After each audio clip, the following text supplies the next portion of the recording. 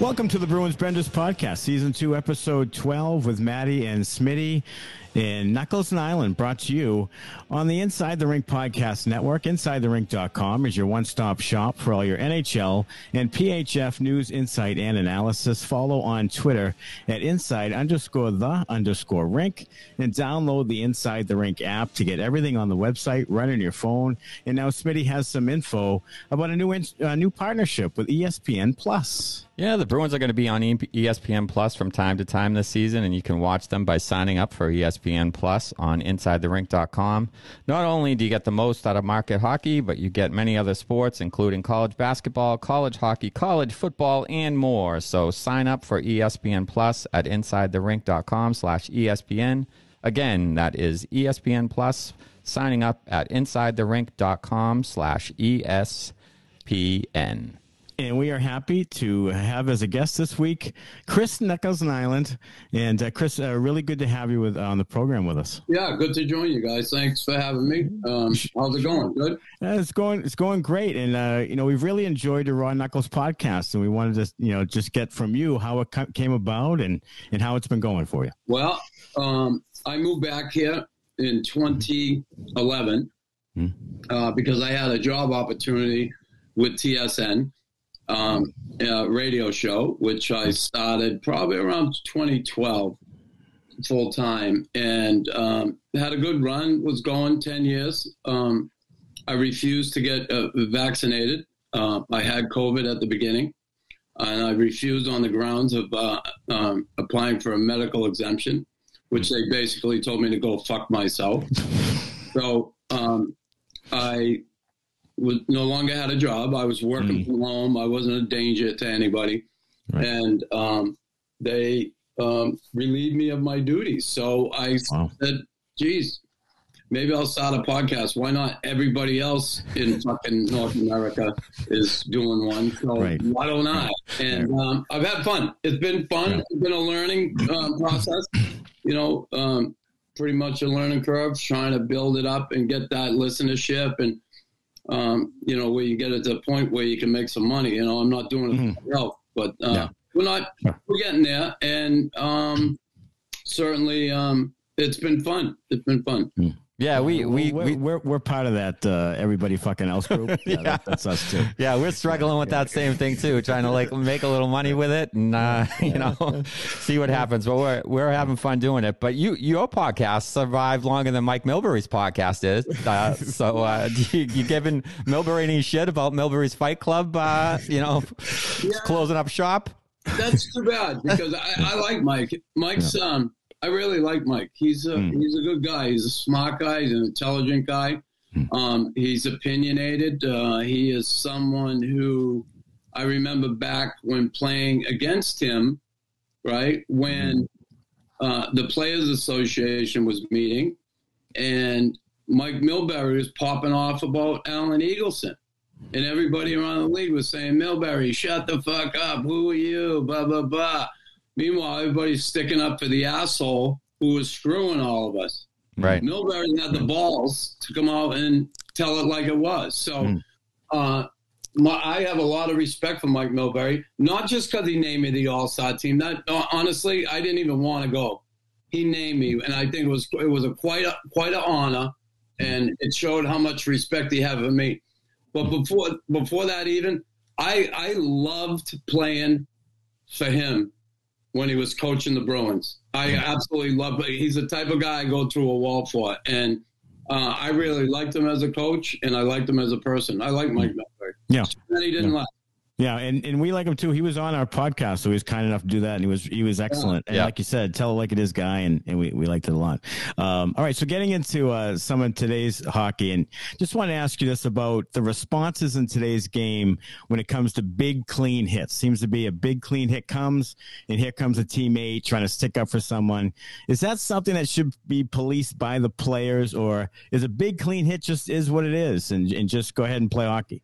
Yeah, again, I don't know. I think back in the day, certainly if you hit one of the superstars on the game or really hit them hard or played and it was clean, you'd have to answer the bell too.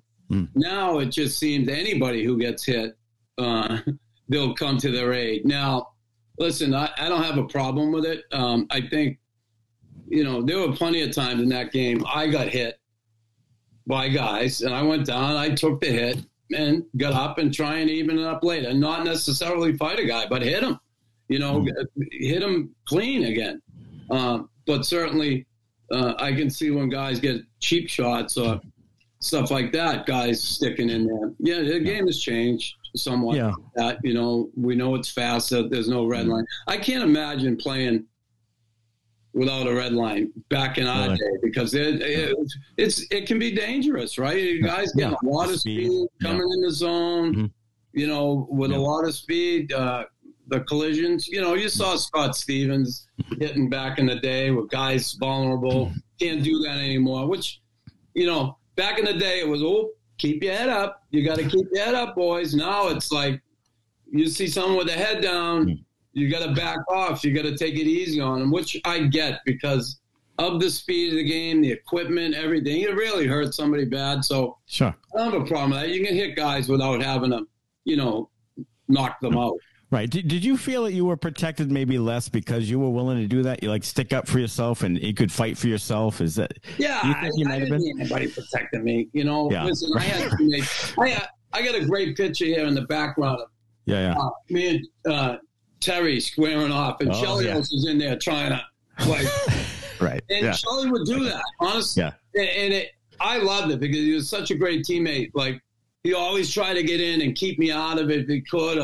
And he'd jump in there and help. I love that about him. Certainly, I never looked for that. I didn't want guys to jump in and try and help me. And honestly, I wasn't in many situations where I needed someone to, honestly. Right. So, yeah, I didn't have a problem with that.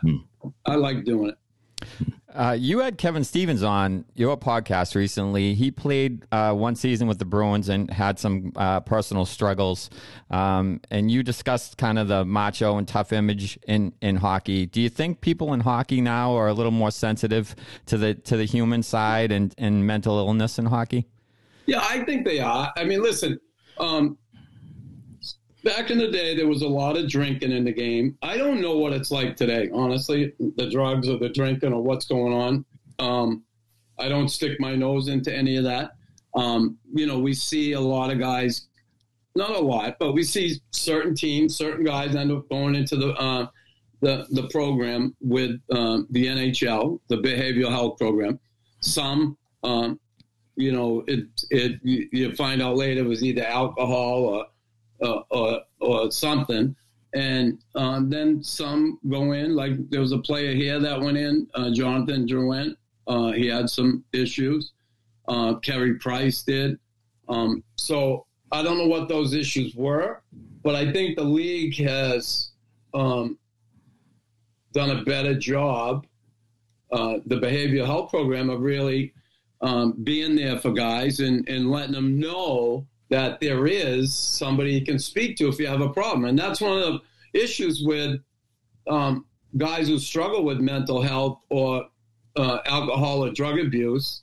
There's a stigma attached to that you're weak, that you're crazy because you need help from a psychiatrist or a psychologist. And that stigma, it's still there, but I really feel that players get maybe into a situation now where they're okay with asking for help. And, I just know back in my day, that's not something I know. I can only speak for myself. And for myself, it was very hard for me to ask for help. I never did, never wanted to.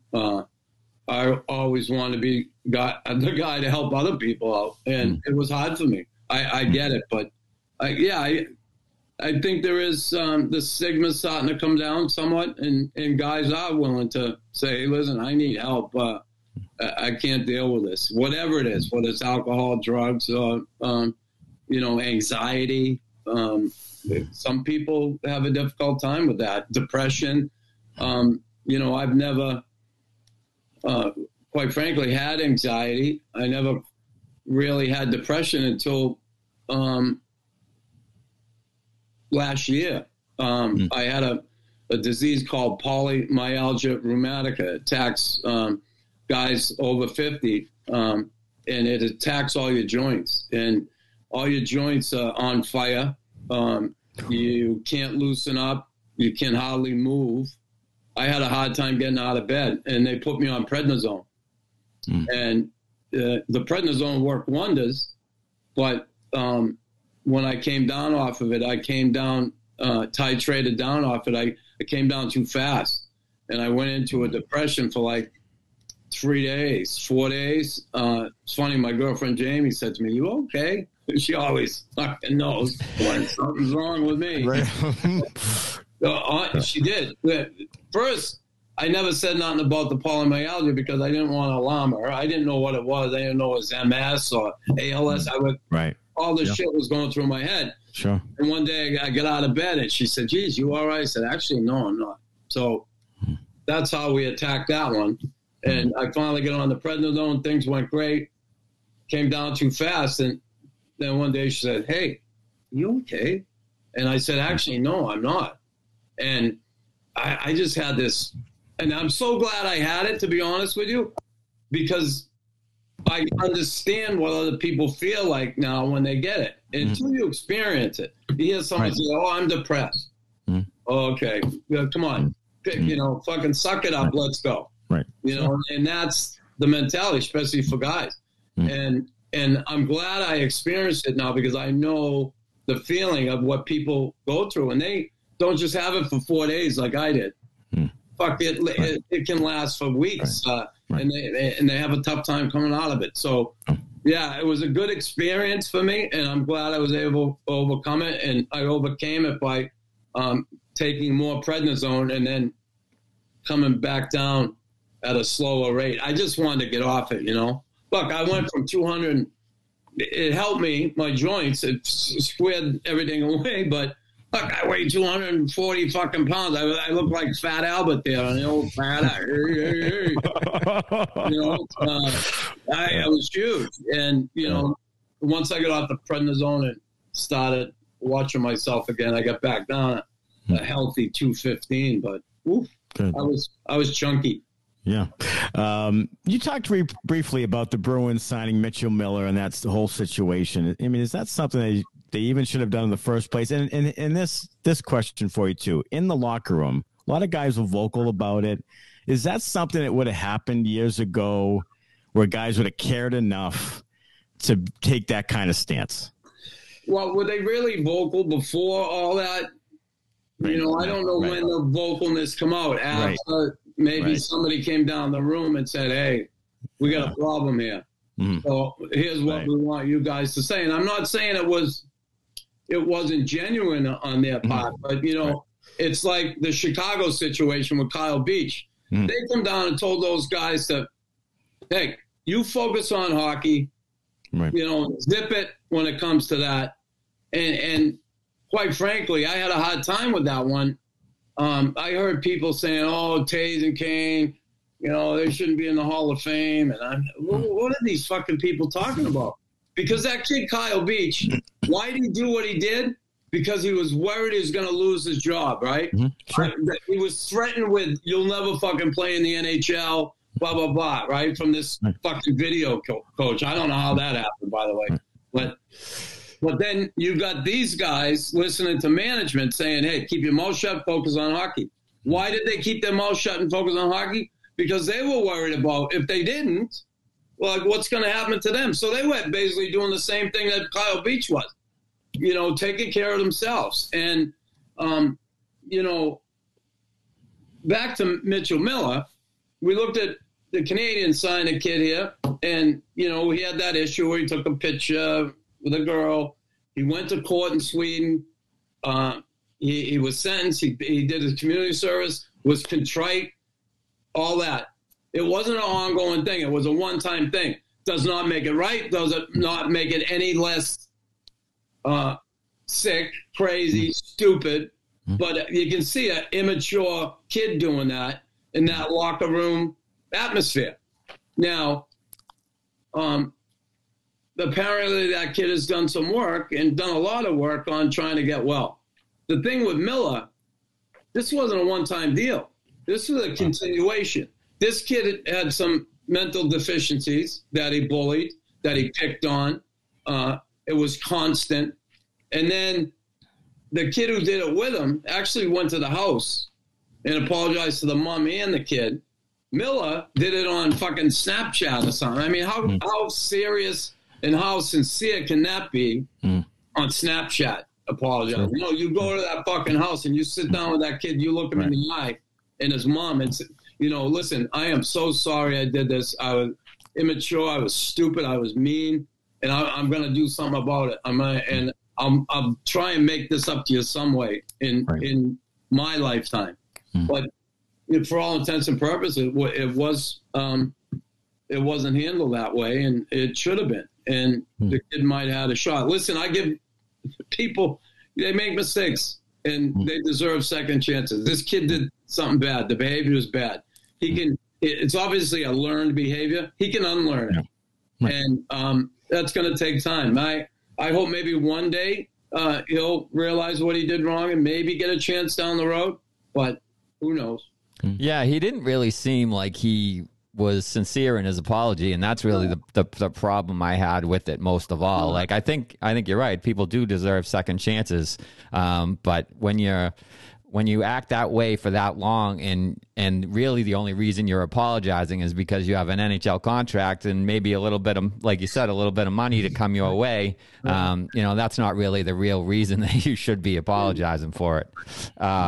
So anyway, switching gears a little bit, I guess we might as well talk about the Canadiens a little bit, seeing that you know them so well. The team has seen a pretty good improvement with Martin St. Louis running the show over there, and what has been the difference with him behind the bench versus some of the guys they had before that? It's basically the same team, and he's just kind of not really. There's a lot of changes. Yeah, there's been a lot of changes. Okay, and you look on defense. Come on, they got Jack Guy, they got Harris.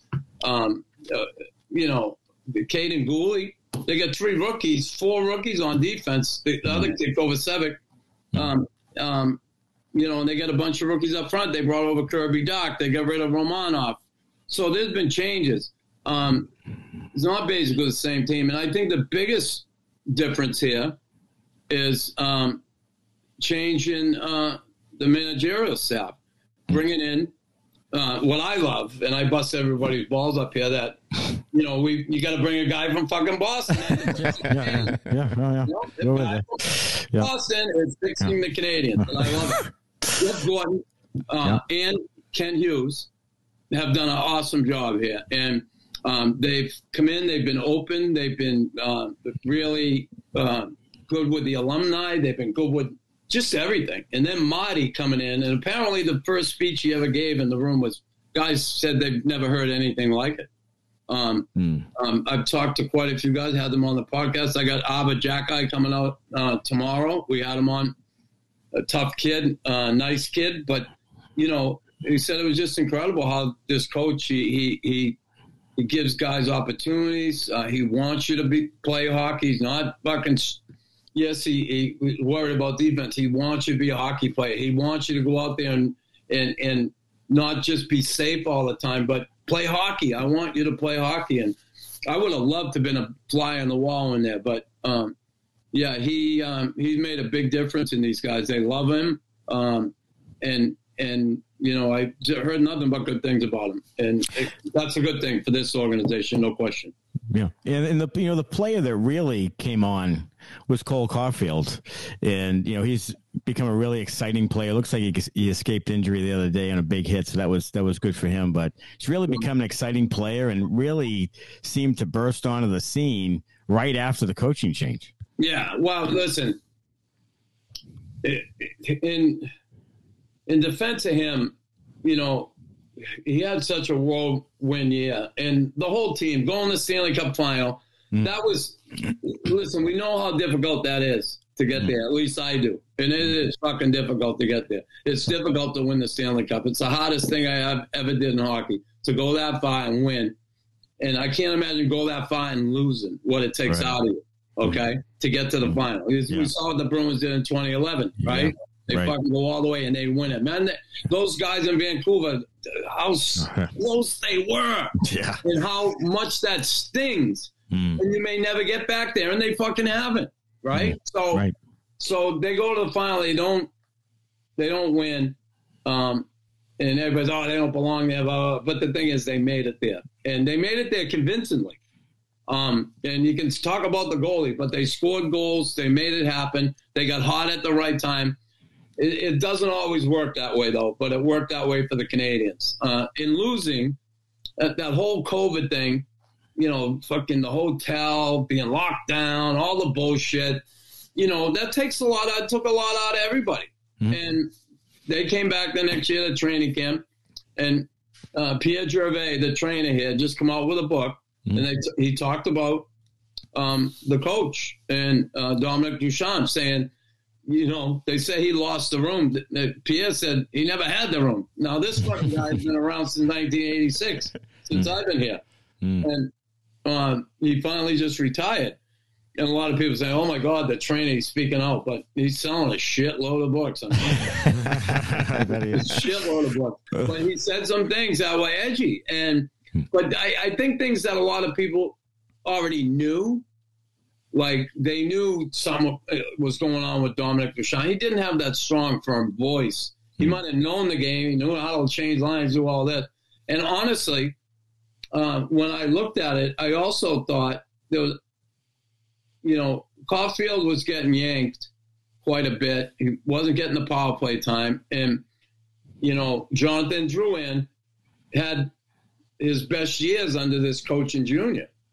And this is pro hockey now. And he kept playing Drouin, and, Drouin could do whatever he wanted. And it seemed to me some of the guys didn't like that because Jonathan was having a difficult time. He wasn't pulling his weight offensively. And coupled with that, and I just think guys, he didn't have the voice. They listened to Luke Richardson, who was the defensive coach at the time. He had a big voice. The guys had a lot of respect for him. And it was tough because Dominic Duchamp is a great guy. But I'm it's going to be hard-pressed to see him get another job in the NHL as a head coach, to be honest with you. I don't know how it's going to happen. But he's a real good guy, and I just don't know if he has the voice for it, to be honest. Yeah. So, how much have you seen of the Bruins? First of all, and then what do you think stands out most about that team so far this year? Well, Olmark, what's he 172 goals against? That's unbelievable. The defense certainly playing well, and I think one of the biggest things, and no one fucking don't tell me you expected the Bruins to be here. Anybody. Always expect the Bruins to be competitive, to be where they are right now. I don't think if anybody says they call that, they're full of shit. Bringing Krejci back was huge, and come on, Bergeron is one of the greatest leaders to have ever played the game. What I will say, their age, where they are right now, and their ages, if they stay healthy, it's watch out for the Bruins. But if they get hurt, there could be some issues there. But I love the way they're playing. Love Pasternak. I absolutely love that kid. Marchand is more mature, not fucking licking everybody and all the bullshit. He's playing hot, and he's playing the way he always plays, but he's cutting the shit out, which, I get it. Sometimes you're young, you get crazy, you do some stupid shit. But I think he's taken more of a he's matured more, and the kid's he's always fucking shown up, and he's always put the numbers up. A lot of respect for him. So yeah, that team is they got good center icemen. You got to you need that. The Habs haven't had that in years. They haven't had fucking a bunch of fucking little guys up the middle. It doesn't work. It doesn't work. You're not standing at the end with all the little guys, but. I love the way the Bruins are playing. Jersey, certainly a team that, man, that's another one. If you told me you thought they were going to be doing this, you're full of shit. I mean, I love the fact that the fan base was saying, fire Lindy. Yeah. Right. I know. Not ripping it off, and then they're sorry. Yeah. So awesome. Yeah. That is great. I love where the Bruins are. Listen, I'm a Habs fan. I want to see the Habs do well, but after that, I certainly always like to see the Bruins do well. Now, you've been on both sides of it. Is the Bruins-Canadiens rivalry still a thing? I mean, should the league go back to playing more games? The playoffs again, It's playoffs where they built. Yeah, right. And it's also, back in our day, we played 4 games in Boston during the season, and then 4 in Montreal. Right. Hello, 8 times a year? Yeah. And play, 3? Then, 3 or 4 games in fucking the exhibition season. Right. Every idiot in the world comes up and fights you. Everybody's fighting. It's crazy. It's fucking crazy. So that really plays into it. They don't do that anymore. How many times they play they don't even play the fucking Bruins till January? Yeah, I think it's 3 times only, right? Oh, yeah. Yeah. So many teams in the league. I really wish. And I don't think they'll do it, because if you have a schedule like you used to against these 2 teams, there's going to be shit. There's going to be nasty shit happening. I don't think the league wants that. No. I think that they had rivalry week like last year. They had fucking Arizona and Minnesota on. Rivalry that is. Right. Shit. Yeah. It's in front of 4,800 people in Arizona. Whoa. Oh, Jesus. What? So you mentioned before that you were selected for the All-Star game in '91 by Milbury when he was coach. Even though you had a broken foot at the time, did you end up going and being able to hang out with the guys? So here's the deal. I broke my and he named Brian Skridlin too, teammate of mine. Yep. Who was an awesome guy. I was so happy to see him go. Mm-hmm. Here's what happened to me though. I broke my ankle playing basketball on the parquet. Okay. I had an X-ray. They said, you sprained it, right? My fucking ankle was that big. I couldn't even get my foot in there. Anyway, they had me walking around the Boston Garden with a fucking boot on. They call it open chain technique, right? My fucking ankle is broken. The talus bone is shaped like that, right? Yeah. And it was broken in half. It's the bone that's in between both ankles. Yeah. And it allows you to go like that. Yeah. That was broken in fucking half. I had to have it screwed back together and wires put in there so they could bring it together to heal. So meanwhile, they're saying I got a sprained ankle, and they're doing the fucking open chain technique on me. I mean, what's fuck? Anyway, and I skated. I tried skating 3 times. I went out and practice, and I get going. I got tears in my eyes. I'd be in the locker room afterwards, and I had that pressure boot on with ice water that goes in it, and they put it. The water would drain out, then it come back in and put pressure on your ankle. I'm going, come on the table, and guys are going, come on, you pussy. Sprained ankle, right? Everybody think it's sprained, right? They finally, the fucking cheap bastards, do an MRI. And found out I got a broken talus. So they rushed me in the hospital and said, we got to operate right away. So that was like, but the All-Star game came and I didn't have surgery yet. So I couldn't even fucking walk, and they wanted me to go there. And I think Mike was mad I didn't go, but I couldn't even walk. Yeah. Fuck. And, I'm going to get on a plane and fly out there and fucking limp around for 3 days. And, you had and not that I cared, but you had all them assholes in the media who were like, oh, fuck, this is terrible. Oh, what they're doing. Oh, meanwhile, fucking guys like me are the ones who fucking protect all them fucking twinkle-toe pricks who play in the All-Star game, right? Yeah. What'd you think when John Scott got I loved that. And I loved that the league had to eat shit on that one. Because, Me too. They treat him like a fucking leper. Yeah. I just think, for a part of the game that was such a big part of the game for so many years, they could give a shit about anybody when it comes to that part of the game. And we see that. Honestly, I don't have a problem saying it. Terry O'Reilly belongs in the fucking Hall of Fame, Terry O'Reilly, what he did in Boston. That guy worked his balls off. He had 100 points one year. A guy like that, that's a fucking Hall of Famer. That's a Hall of Famer in my eyes. I think it's bullshit that, guy like him is not in there. It's like the tough hockey player that everybody loved and looked up to back in that day, they don't even want to fucking recognize that part of the game. You know what I mean? It's like, forget that part. We don't. Right. That's a stain on our beautiful record. You know, I got some problems with some of that shit. Like Pat Burns, you know, the fucking guy is dying of fucking cancer. And they could not put him in while he was still alive, so his family could go there and see him go up there and accept that award and get up and speak. Those fucking assholes vote him in the year after he dies. Right. These fucking jerks. Yeah. I hear you.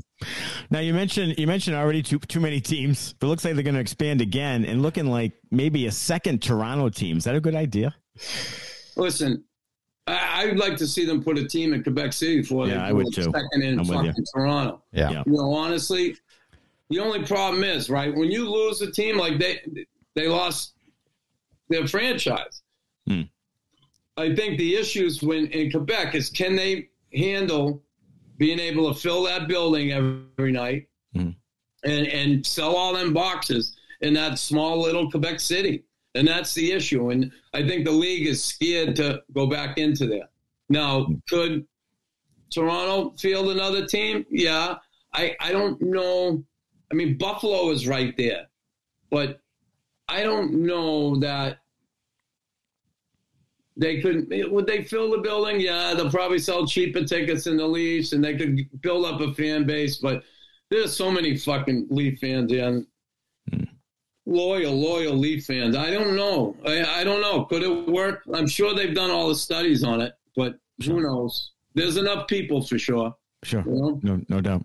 Well, Chris, it's great to have you on. It's always good to talk with you. We hope you have a great holiday and do well and wish you continued good health. Yeah, thanks, guys, and Merry Christmas to you, and thanks for having me. Enjoy the Bruins season. We're going to enjoy it because the next few we're not sure of. Well, when it ever goes to shit, it's going to be fucking It's been a lot of shit up here for years, believe me. Oh, yeah. Well, I bet. Yeah. Oh, I bet. You know? It's like one big, long root canal. It sure is.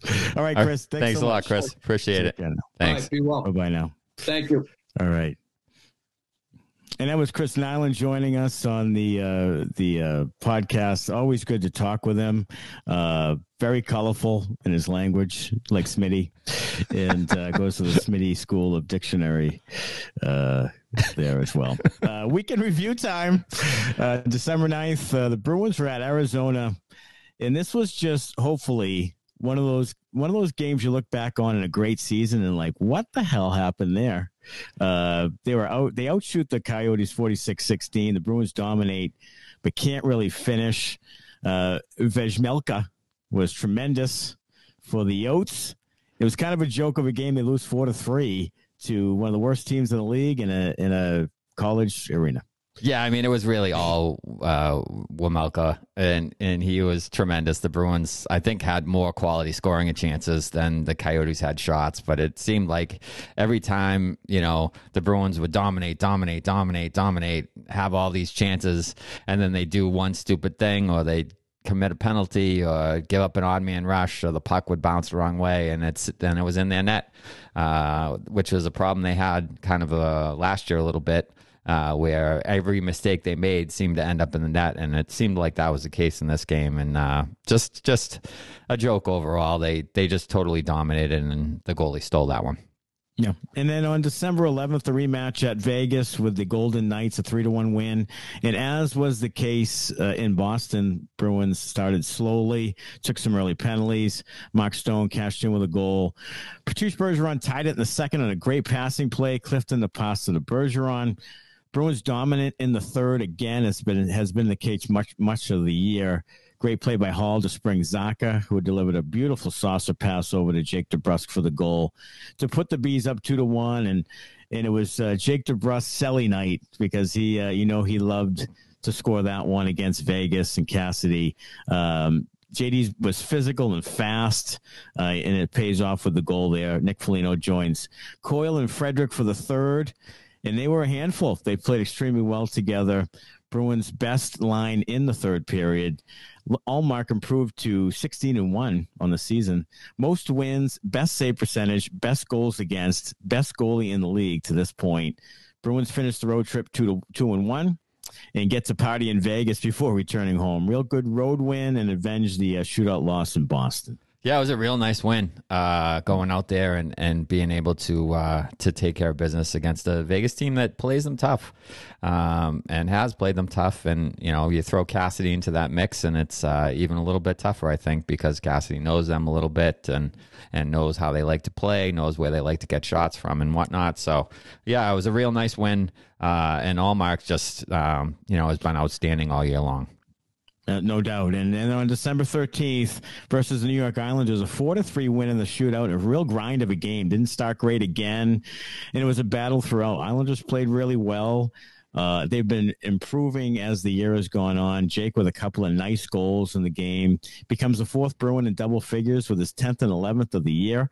Derek Forbort with a shorthanded snipe, great goal, gives the Bruins a 3-2 lead in the second. The Isles compete hard, and in the third, it was Zizekas who gets a good bounce at the side of the net, ties the game. Both goalies make huge saves in overtime, and the Bees win it in the shootout with goals by Jake DeBrusk and David Pastrnak. Really good win in what is normally a scheduled loss when you factor in coming back from the road trip, playing the Islanders, who they've had some struggles with, particularly at home, and they beat the Islanders 4-3. Yeah, that's a real tough team to come off the road against because the Islanders, they're going to play the right way. That fourth line, the identity line for the Islanders is going to grind you down. They're going to bang you. So you're already a little bit tired. You're a little bit heavy-legged. And then you got these guys coming in and just every chance they get, they're grinding you down. They're on you. They're battling hard. And it was just a real grind of a game, and it was really nice to see in a basically what is a scheduled loss to have the Bruins kind of fight their way through it and show some resiliency and come out with the 2 points in the end. Yeah, and the Bruins get a 2-1 week there, and now 23-4-1 in first in the Atlantic, and rolling along with three home games coming up this week. All right, Seven Chirps is sponsored by Lops Brewing, Lobster Brewery and Tasting Room in downtown Woonsocket, Rhode Island, specializing in small batch ales and lagers. It's open 7 days a week, and you can use the coupon code SPORTS to get 10% off your online order. Just go to lopsbrewing.com and follow them on social media at Lops Brewing for new beers and events. And chirp number one on the Games with Names podcast. Zdeno Chara said that the Canucks were practicing their Stanley Cup winning celebrations before Game 3 in Boston in 2011. Kevin Bieksa took exception. Thoughts on this one? To say he took exception is an understatement. It is. I mean, he's been on a campaign. Yeah, he has been. He has been. He's a commentator on Sports Night in Canada, or one of these hockey shows up in Canada, and just been going on nonstop talking about the leaders they have on on that team, and they wouldn't allow that. And he was talking about the Bruins, the starter jacket, like they didn't have anything about that. He lied about that because they did have something similar to that. The leaders they have on the team, stuff like that wouldn't happen, but they're going to let Alex Burrows bite guys. So if he wants to talk about leadership, I'll take Bergeron and Chara over the clowns that they have there any day of the week. He can call them Hall of Famers, but the Sedin twins, in my eyes, are soft clowns. And Luongo wanted his tires pumped the entire series and gave up a ton of goals. So to me, I'm going to believe Zdeno Chara before I'm going to believe Kevin Bieksa. So as far as I'm concerned, it's Chara all day, twice on Sunday. Whatever, any other day of the week you want to pick him on, I'll pick him on that day too. So, I think it's a joke. Yeah, I mean, the reason why they lost because they were more talented than the Bruins. They were better than the Bruins, and they were favored to win the series, and they were up 2-0. The reason why they lost is because they were soft as baby shit. And when push came to shove, they were front runners. They were bandwagoners, and as soon as the shit ran downhill, they had no answer. Like they had no answer for the Bruins' toughness and resilience, and just the overall leadership of that team. And you throw Recchi in there, throw other guys that are just far better leaders than those dudes. And I'll tell you, can you see? I don't see Zdeno Chara being tongue in cheek comment guy. Like this has to be true. I don't see him being like, hey, just loose with my words. If it's Sean Thornton, okay, maybe he's lying, maybe he's exaggerating, maybe he's fucking around. If it's Andy Ferentz, maybe he's. But Zdeno Chara just doesn't strike me as a guy who would completely fabricate a story about another team in the NHL. He has too much respect for guys in the league, too much respect for guys on his own team. The way he treats rookies, the culture he built in Boston. He's not just going to lie about it randomly on a podcast. So to think that that's the case is just completely false. I mean, Bieksa, they did it, and now he has to defend it because they lost. They thought they were going to win, and they lost. Because they screwed it up. Yeah, they lost. And you know what? Of all the teams in NHL history, this is the one team I believe would do something that fucking stupid. Like, honestly, like that is exactly their MO. Yeah. Like, we're gonna celebrate we're gonna practice celebrating on the ice. Come on, Kevin. I mean, honestly. And then he's, disappointed and saying all these things about Chara. Chara's one of the most respected guys in the universe. Right. Like it's just to do that is just it's just unreal. All right, Chirp 2. What do the Bruins do with Jeremy Swayman? He's becoming a free agent. He's an RFA at the end of the year. And, you have $5 million in another goalie. You have some good goalies in the farm. What do you do? I don't know. I'm not sure what you do right now. I think you play out the season.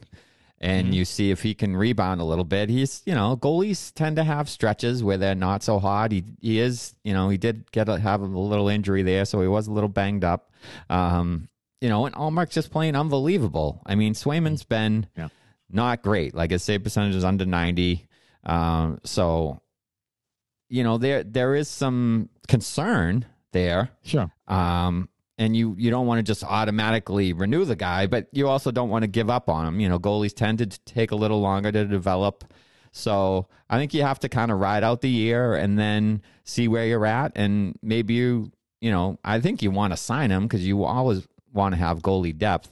You don't want to just give a goalie away for no reason, unless you can trade him and get a piece back. Maybe that's a possibility. Maybe you can trade him and get that center that you might be looking for. But I think you have to ride it out, and then hopefully you can sign him to a kind of a bridge deal that you get him maybe for decent money, and then go from there. Do you think that Swayman could be like, you know what? Explore a trade because I want to be the lead guy. I mean, that's a possibility. I mean, he looks happy here, and of course, Allmark and him have a great relationship and all that. But I mean, it could come down to it.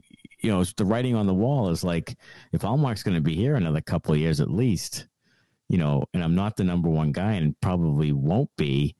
Do you think he says, you know what, kind of explore it and see what you can get and see where I can go to play? Because that could happen. Yeah, it could. I don't really think that that's his personality. At least that's the way it doesn't. He doesn't come across that way. So I don't know if he would do that. I think he would be willing to kind of ride it out because they are, generally they're pretty good about kind of splitting the net more 50-50 than some other teams. I think. Yeah. Maybe that'll be a little different under Montgomery, and plus, Allmark's played so well. Maybe that changes a little bit. I don't know. But I think he would be willing more to ride it out and see, what happens in a couple years. He does say that they kind of try to compete against each other. So maybe, Allmark playing so well will bring out the best of him in him. And then, in 2 years, he's ready to take over that number one job. Yeah, for sure. So that's something, it's something to keep an eye on, and especially with the cap only going up $1 million, there's a lot to do there, and I'm just not sure how it all comes together. All right, Chirp 3, Flula Shinzawa of The Athletic reports that Pastrnak does not want nor need to be the highest paid player in the game. Finally, some good news in this contract talks. It seems like I seem to go back and forth on this thing like every day right at this point. Yeah, that can only be construed as good news. So I mean, right. I guess that's a win. That he doesn't want to set the market for the highest paid guy in the league, which he could if he got to the open market. I think he would be the highest paid player in the league just because it's his time and his contract came up at the right time. I think that he'll probably take a little less to stay in Boston, but he's not going to take a lot less. And the longer you wait, the more expensive it is every day. So, I was hopeful that it was going to be 8 at 88. It may be higher than that now. Yeah, I think, instead of 11 a year, now maybe you're looking at 12 a year. And then, so the longer this goes, the more worried I get, and the fact that, when you get to the trade deadline and you're the number one team in the league, do you just let it ride? And then if you lose them for nothing, then you look like an absolute buffoon if you're Sweeney and Neely. Yeah, right. So you really, really have to get it done before the trade deadline.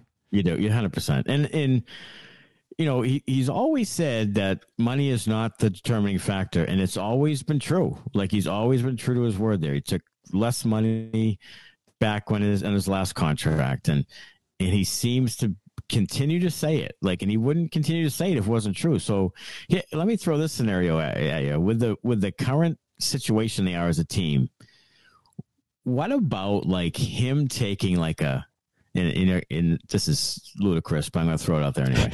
takes like a 1 year, $6 million, like almost an extension of what he has now for one more year to get the team into another salary cap bump the following year, and then going with the big deal after that. I mean, if they could get him to do that, we should be throwing parades in the city for Don Sweeney. I think that would be tremendous for everyone involved. That would give money for them to re-sign Bergeron, possibly Krejci if they wanted to stay. Right. Zacha. Yeah, I mean, Zacha. Yeah. There's some other guys that are up. So, I mean, if he would be willing to do that, I mean, you should give him a permanent A, throw an A on that guy's chest, and call him a leader, that he was, selfless to help the team out, and party for the management of the Bruins if they can get him to do it. I don't think it's going to happen. I think he's going to sign his big deal. Right, but I'll tell you what: if you're Don Sweeney, don't you throw that idea out? Like, look, David. We want you forever and ever. Amen. So, but we have this issue, this bottleneck issue right now. We have all these guys up. The salary cap just won't move, and we have to sign all these guys. We think it's going to move, $4 or $5 million the following year, and then we have all these guys sort of off the books, and there'll be more room to do things. Can we just add one more year to what you're currently doing? And then sign some guys and make sure that we have what we have. And then the following year, I mean, it's kind of a creative move. It is, but I think maybe from his point of view, it's like the risk of injury thing. Well, probably would weigh into it. It's like, even if they gave him a little raise, like now I think he's making like 6.66 or something like that, 6.66. Like 1 at 8 or something. So if you gave him 1 at 8 or 1 at 7, even then I think, the injury thing, like, if he, shatters his leg or, God forbid, does something like that that's career threatening. And then, the Bruins aren't going to say, oh, yeah, sure, we'll sign you to an 8 year, $85 million, 8 years, $96 million. They're going to say, well, it's too bad you hurt yourself. David. So take care. I think it's really his time to cash in, and they should pay him. As we've said 100,000 times on this podcast before, players and scorers like him do not grow on trees. No. So you have to lock them up when you have them. They should learn from the Red Sox and all the bad PR that the Red Sox are getting for letting Betts go and letting Bogaerts go and letting the Bogaerts deal get to the point that it got to when they should have made him a realistic offer prior to him reaching free agency. They did not. And then he got a huge offer in free agency, and it bit him in the ass. And they were like, "Oh, you can't give him, $350 million."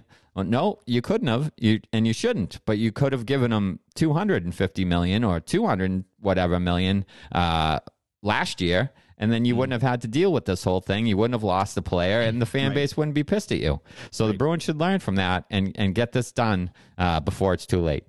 Sure. Yeah, absolutely. It's something that we're going to have to wait and see what happens.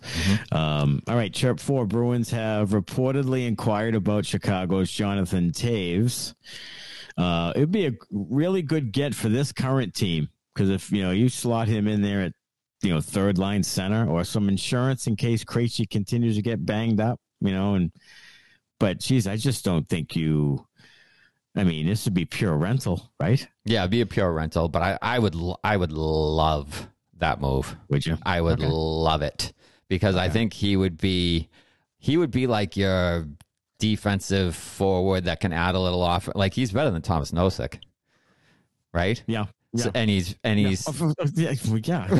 right. Yeah. So that's all you need to say. So Thomas Nosek comes out of the lineup, and then you have either Toews or Coyle at third and fourth center. Right. Yes. Yeah. Yes, please. Yes. For crying out loud. Yes, please. Yeah. Give me those four centers in whatever order you want to put them in. Jesus, bro, Bergeron, Krejci, Toews, Coyle. Yes. Wow. Please. That's good up the middle. Wow. So if you want to rent and you want to take a shot, do it. So if, I'm sure he has a no move. So it would be hopefully a situation that was similar to the Hall thing, where you don't have to give up a ton to bring him in. Then I'm in. I'm all for it. You get creative. So you're doing moving the money first and low rye? Because isn't that what it kind of is? Isn't that what it has to kind of be? Well, Hall wasn't.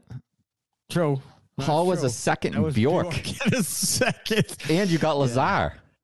Well, in that case, it should be Lauko in a second, right? So if you could say, like, so would you do this? Would you do a 2 seconds and Brett Harrison? Yes, I do that. Sure. I do that for Toews. Sure, 100%. You would.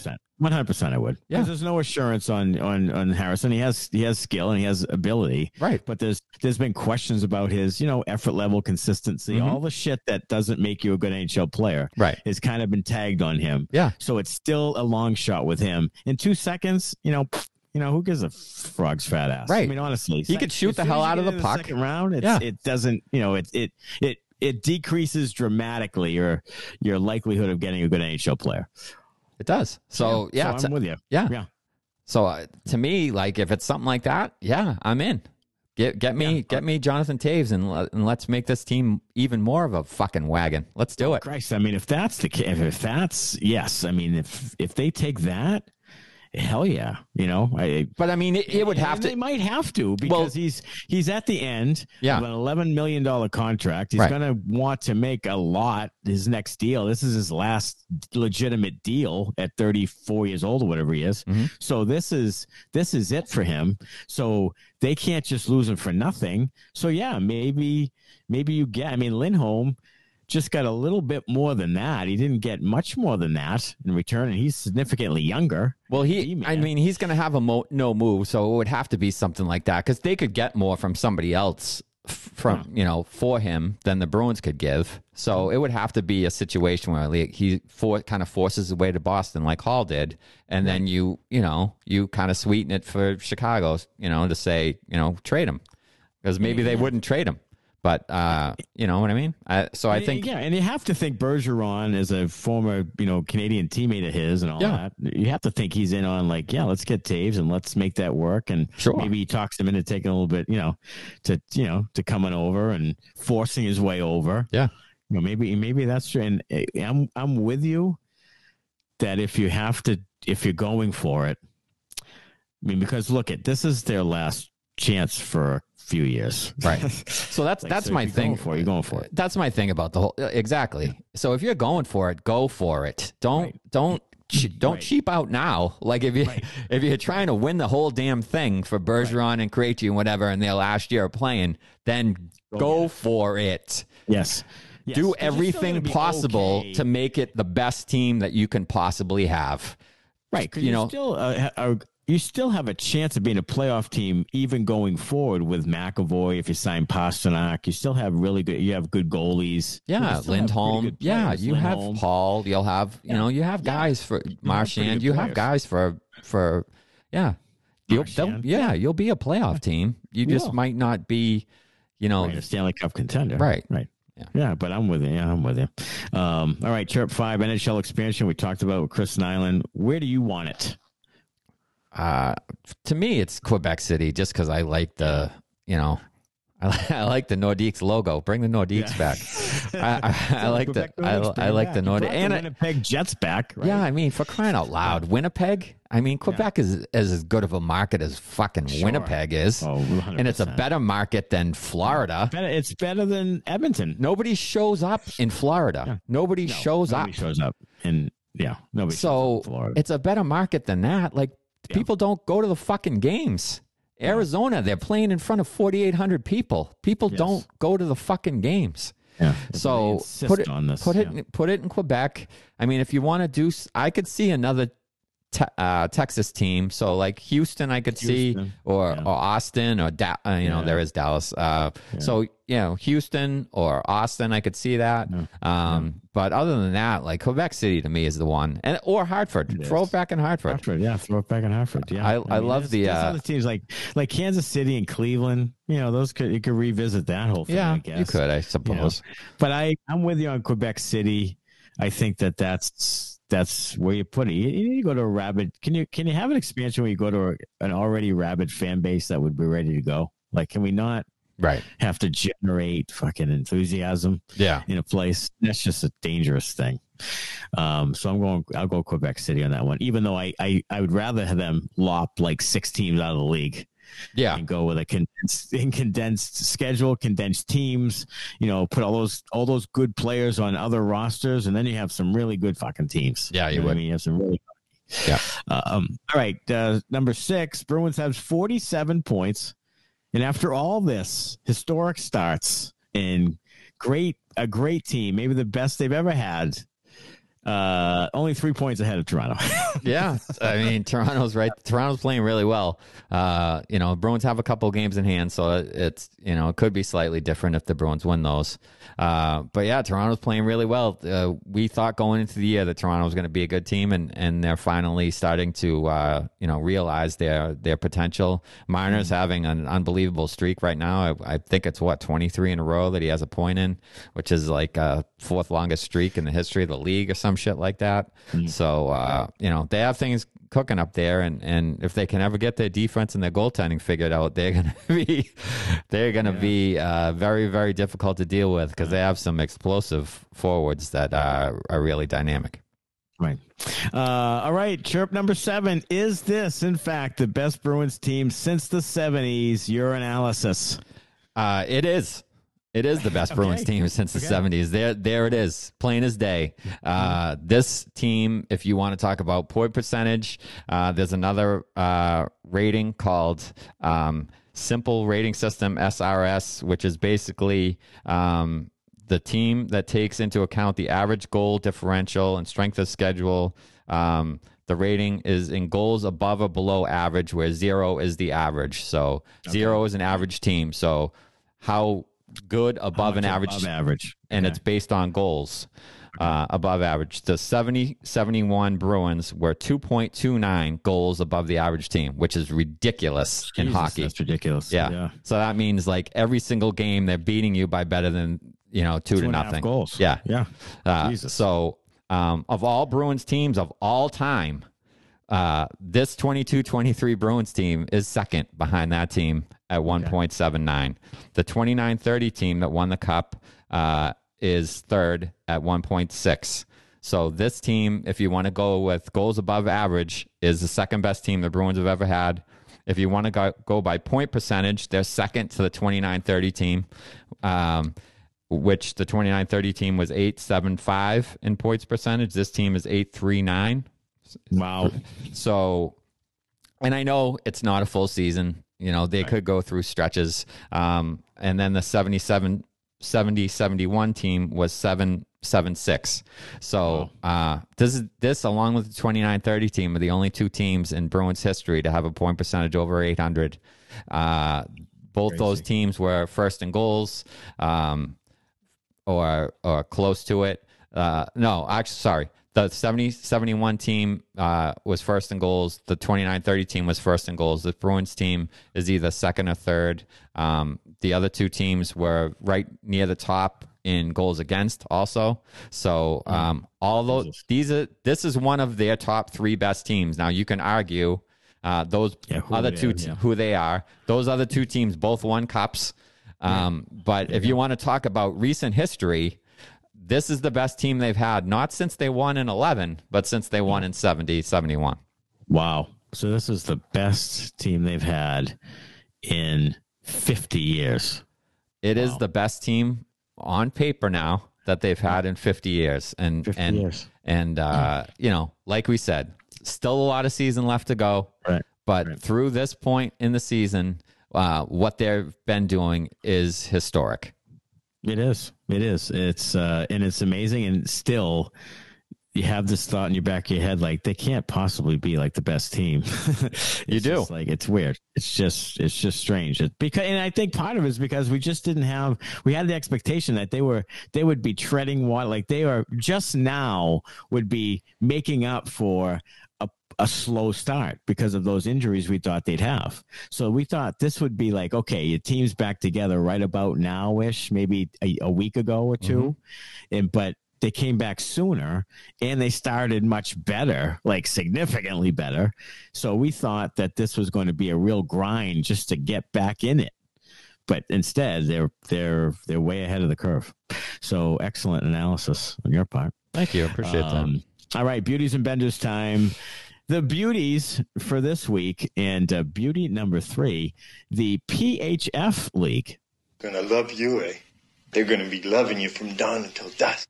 I'll tell you, the Professional Hockey Federation salary cap will double to $1.5 million per team in 2023-24. So I love this, but I am cautiously optimistic about this. Okay. So I love the fact that it's happening. I think that's tremendous for women's hockey and for that league. Right. My problem is I think they maybe going a little overboard there. Like doubling it. Dive. Ew, that makes me a little nervous. Sure, you want to go from 750 to $1 million or $1.25 million even, right. but to double it just makes me a little nervous. I want the women to get paid more. They should get paid more. 100%. But it just makes the MLS, when they came in, they were real cautious all the way through early on. And then they expanded. And now they have a thriving league. So it just makes me a little nervous that they're really going balls to the wall, doubling the salary cap. That just it makes me a little nervous, but I hope they succeed. I hope it doubles again next year and they continue with the growth. And it's going to take a couple of heavy hitter owners to really take it, another level, and a TV deal, a legitimate TV deal, which could come. I mean, WNBA had it. I mean, it can come. It certainly can come. But this is, it's good news that they are in this position to at least take this opportunity. Right. Even if you think it might be a little bit too risky or a little bit too much too soon, but it's great that they're in this position to do that. So good for the PHF, and you can get all sorts of PHF news on InsideTheRink.com. You certainly can. Beauty number 2, Jake DeBrusk. Gonna love you, eh? They're gonna be loving you from dawn until dusk. Jake had quite a week. He had a goal against Bruce Cassidy in Vegas and sellied it to death, and then talked about it afterwards and said that it was a great feeling. He didn't really mince any words there. He said it was a great feeling and accepted the fact that he just didn't say we're past that. He didn't say it at all. He said that was a great feeling for him, and I'm sure it was. Then he had 2 goals and was terrific in this last game. So Jake has been just dynamic, and the team's been dynamic with him up in that top line, and he's been just so good, and a real bargain at $4 million a year now. All of a sudden, what a difference a year makes. Yeah, I think he had 3 points in the Islanders game, so he might even be up to second or third now on the team in scoring, behind Pasternak and a couple of top guys. Yeah, he's been and that's the thing that has stood out to me with him is that his assists are up. Remember when he had those goals and he just never gets any assists. Like he's a pure catch it and score it kind of guy. But now he's second on the team in points. Yeah, behind Pastrnak with 23 points. He has 11 goals and 12 assists. Yeah, I mean on the year. He's really turning into a complete player that brings it every night, and that's been kind of the knock on him early on in his career was he didn't bring it every night would go through long stretches where, he wouldn't score, he'd get kind of down on himself and so forth. And, I think a lot of the credit has to go to Montgomery and the way that he's handled them. I mean, you could give some of the credit, I guess, to Cassidy switching him to the top line last year, but I think a lot of it goes to Montgomery this year and the way he's handled them. I think the guys feel a lot more free to just play. He's not in anyone's doghouse now. He's just out there playing hockey and having a blast. And like you said, Selly season is right now. Happy holidays. Absolutely. And then 28 games into the season, the Bruins have 7 guys with 20 points. Yeah. So 7 guys with almost a point per game. 7 guys. And Zacha has 19. Yeah. There's a few other guys who are close. So, I think my prediction of 8 20 goal scorers, bold prediction. 4 10 goal scorers. Yeah, I mean, now. you're looking at projecting those out, and it's looking decent for me. Knock on wood. Really hopefully, it really is. Yeah, it is. Hopefully, especially if Coyle gets 20 because he has 8. I know. That's goals. what I'm saying. It's looking all right for me right now. It's too bad I couldn't have put some money on my bold prediction. It's going to be different this year. You're going to hit it like I hit it last year with Jake getting 25. You did. Now you're going to hit it this year with your prediction. Your bold prediction. Hopefully. Yeah. All right. And beauty number 1, Alex Ovechkin. Gonna love you, eh? They're gonna be loving you from dawn until dusk. 800 career goals, 3rd all time, 1 behind Gordie Howe. He has scored on 165 different goaltenders. That's 3rd all time. I mean, he just a prolific goal scorer. I mean. Yeah. There's a very, very good chance, and we've talked about it before. We talked about it with Ardo Cal a little bit. He thinks Ovechkin's going to break the record. We think Ovechkin's going to break the record. Sure. Arda thinks that Matthews is going to break Ovechkin's record after Ovechkin breaks it. I think Ovechkin, if he plays long enough, has an outside shot at 1,000. He does. 200 more goals. He does. Yeah. If he plays, 5 to 6 more years, 4 to 5 more years, he does. He has a chance. I think he has a chance. He definitely has a chance. And, he scored on 165 different goaltenders. That's crazy. Which is kind of ridiculous. And like you said, goal scorers don't grow on trees. They don't. No, they don't. All right, Bender's time. Bender number 3, John Moore. Bender. Remember John Moore? What do we got a problem with John Moore for? What the hell did he do? John Moore. Let me explain. The Bruins calendar was flipped to December, and guess who's on December? John Moore. John Moore is the December focus of the Bruins calendar. Awesome. And you know who wasn't on the Bruins calendar in 2022? Pasta? All right. That's just sensational design right there. That's graphic design and social media to the 10th degree. My God, absolutely unbelievable. I mean, you should gotta have like Vinny Lettieri on there than John Moore. And that's just unbelievable.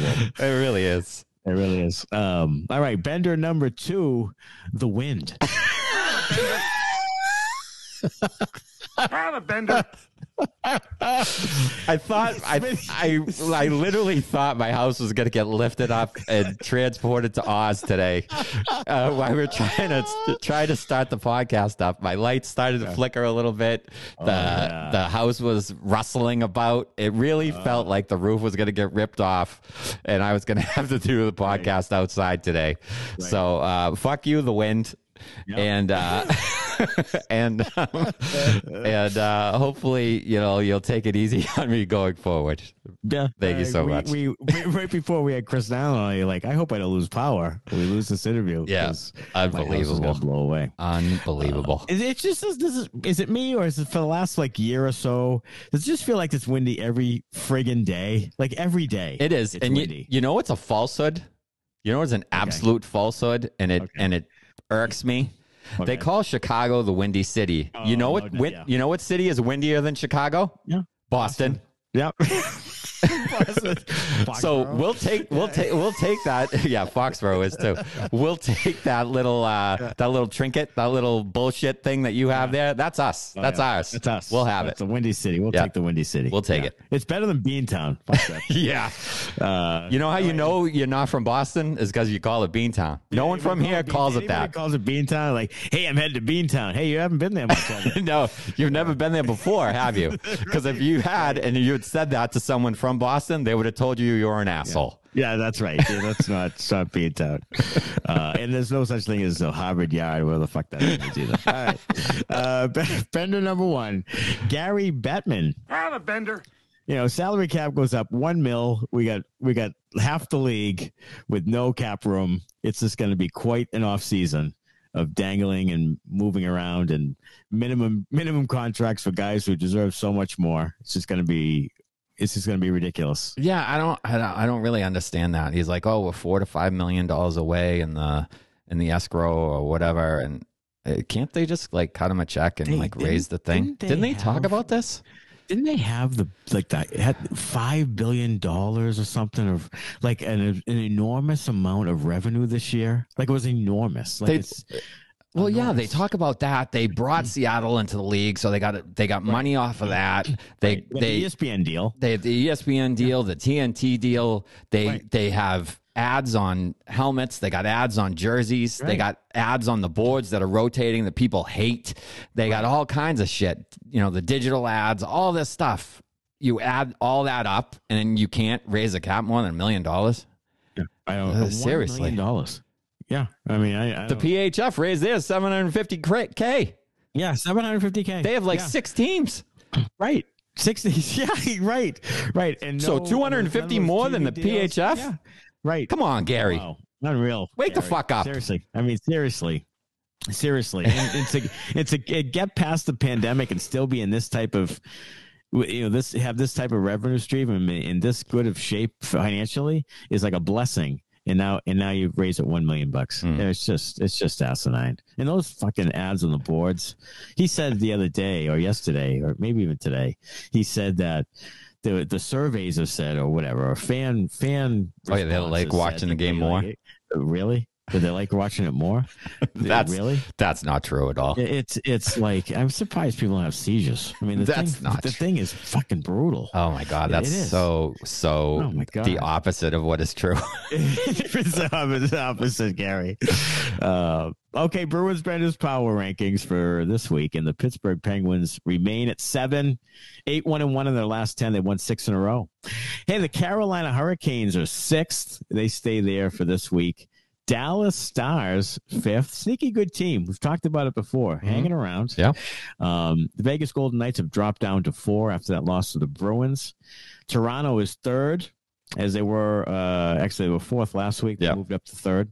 And then the Devils at 2, 1st in the Metropolitan, and then Boston still at number 1, 23, 4-1. Well deserved. Yes. Well deserved. Without a doubt. So now we'll look at the teams who are not doing things well. This is the Bruins Benders Power Less rankings, and coming in at number 30 is Columbus, who can't even tank properly as they got 4 points this week. So, attaboy. Up from 18 to 22. Johnny Hockey's just out there, lighting it up and trying to get them right out of the cellar. So you can play with a bunch of nobodies and not play with Connor Bedard. Wow. Everybody was hurt, and they still got 4 points. Yeah. Wow. Fantastic. Chicago coming in at 31.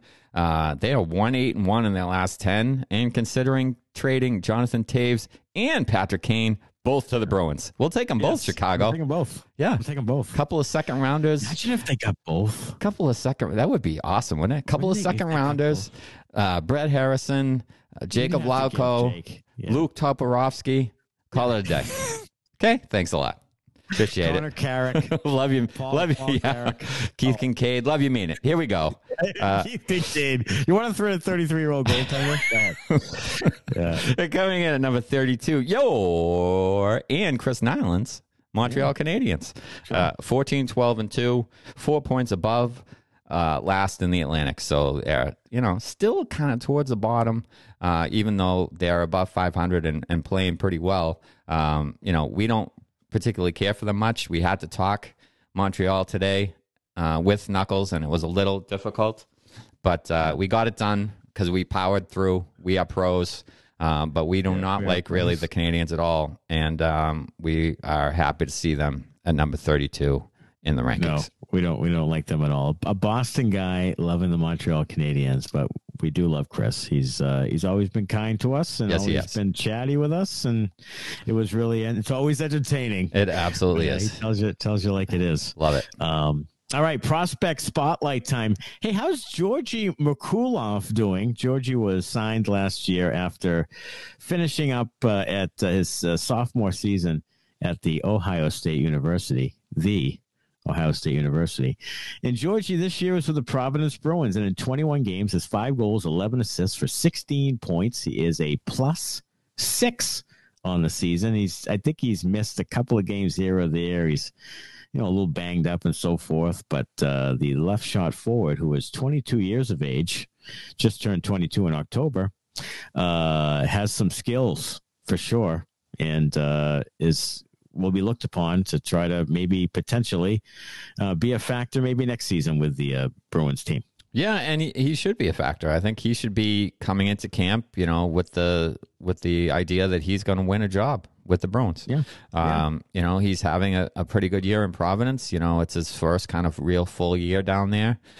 So it's nice to see him, producing and playing kind of in all situations. He seems to have a pretty good chemistry with Fabian Lysell. They seem to have developed something there. So that's good to see because, Lysell is another guy who could be pushing for a Bruins job next year. So good to see some of their prospects doing pretty well, and hopefully that bodes well for the Bruins in the future. And the other guy who has really benefited from playing with Lysell and Merkulov is the aforementioned Vinny Lettieri, who is having a terrific season, 27 years old. He has played, 50 or 60 NHL games in the past, I guess, but he's been, he's been pretty good too for them. But Merkulov definitely needs Merkulov and Lysell and Lowry when he leaves Ohio State. You need those guys to join the big club in the next couple of years here for sure. Week ahead for the Bruins, December 15th versus the LA Kings, December 17th. Versus the powerhouse Columbus Blue Jackets, who will be looking to tank. So hopefully the Bruins will pound them again as they did at Columbus. And then on December 19th, the Florida Panthers come back in to Boston. So 3 home games coming up for the Bruins. Go to InsideTheRink.com for Bruins Benders merchandise. Follow us at Bruins Benders on Twitter, Instagram, and Facebook. Download the Inside the Rink app. Subscribe to the alerts on there or on TikTok. You can bet we'll show a clip of Chris Nyland on there this week. Please rate and review on Apple and subscribe and follow on the podcast platforms and sign up for ESPN Plus at InsideTheRink.com/ESPN. And once again, thanks to Chris Nyland for joining us, and thanks to you for listening. And we'll see everybody again next week. Have a great week, everybody. Go Bruins. Thanks a lot. Bye-bye.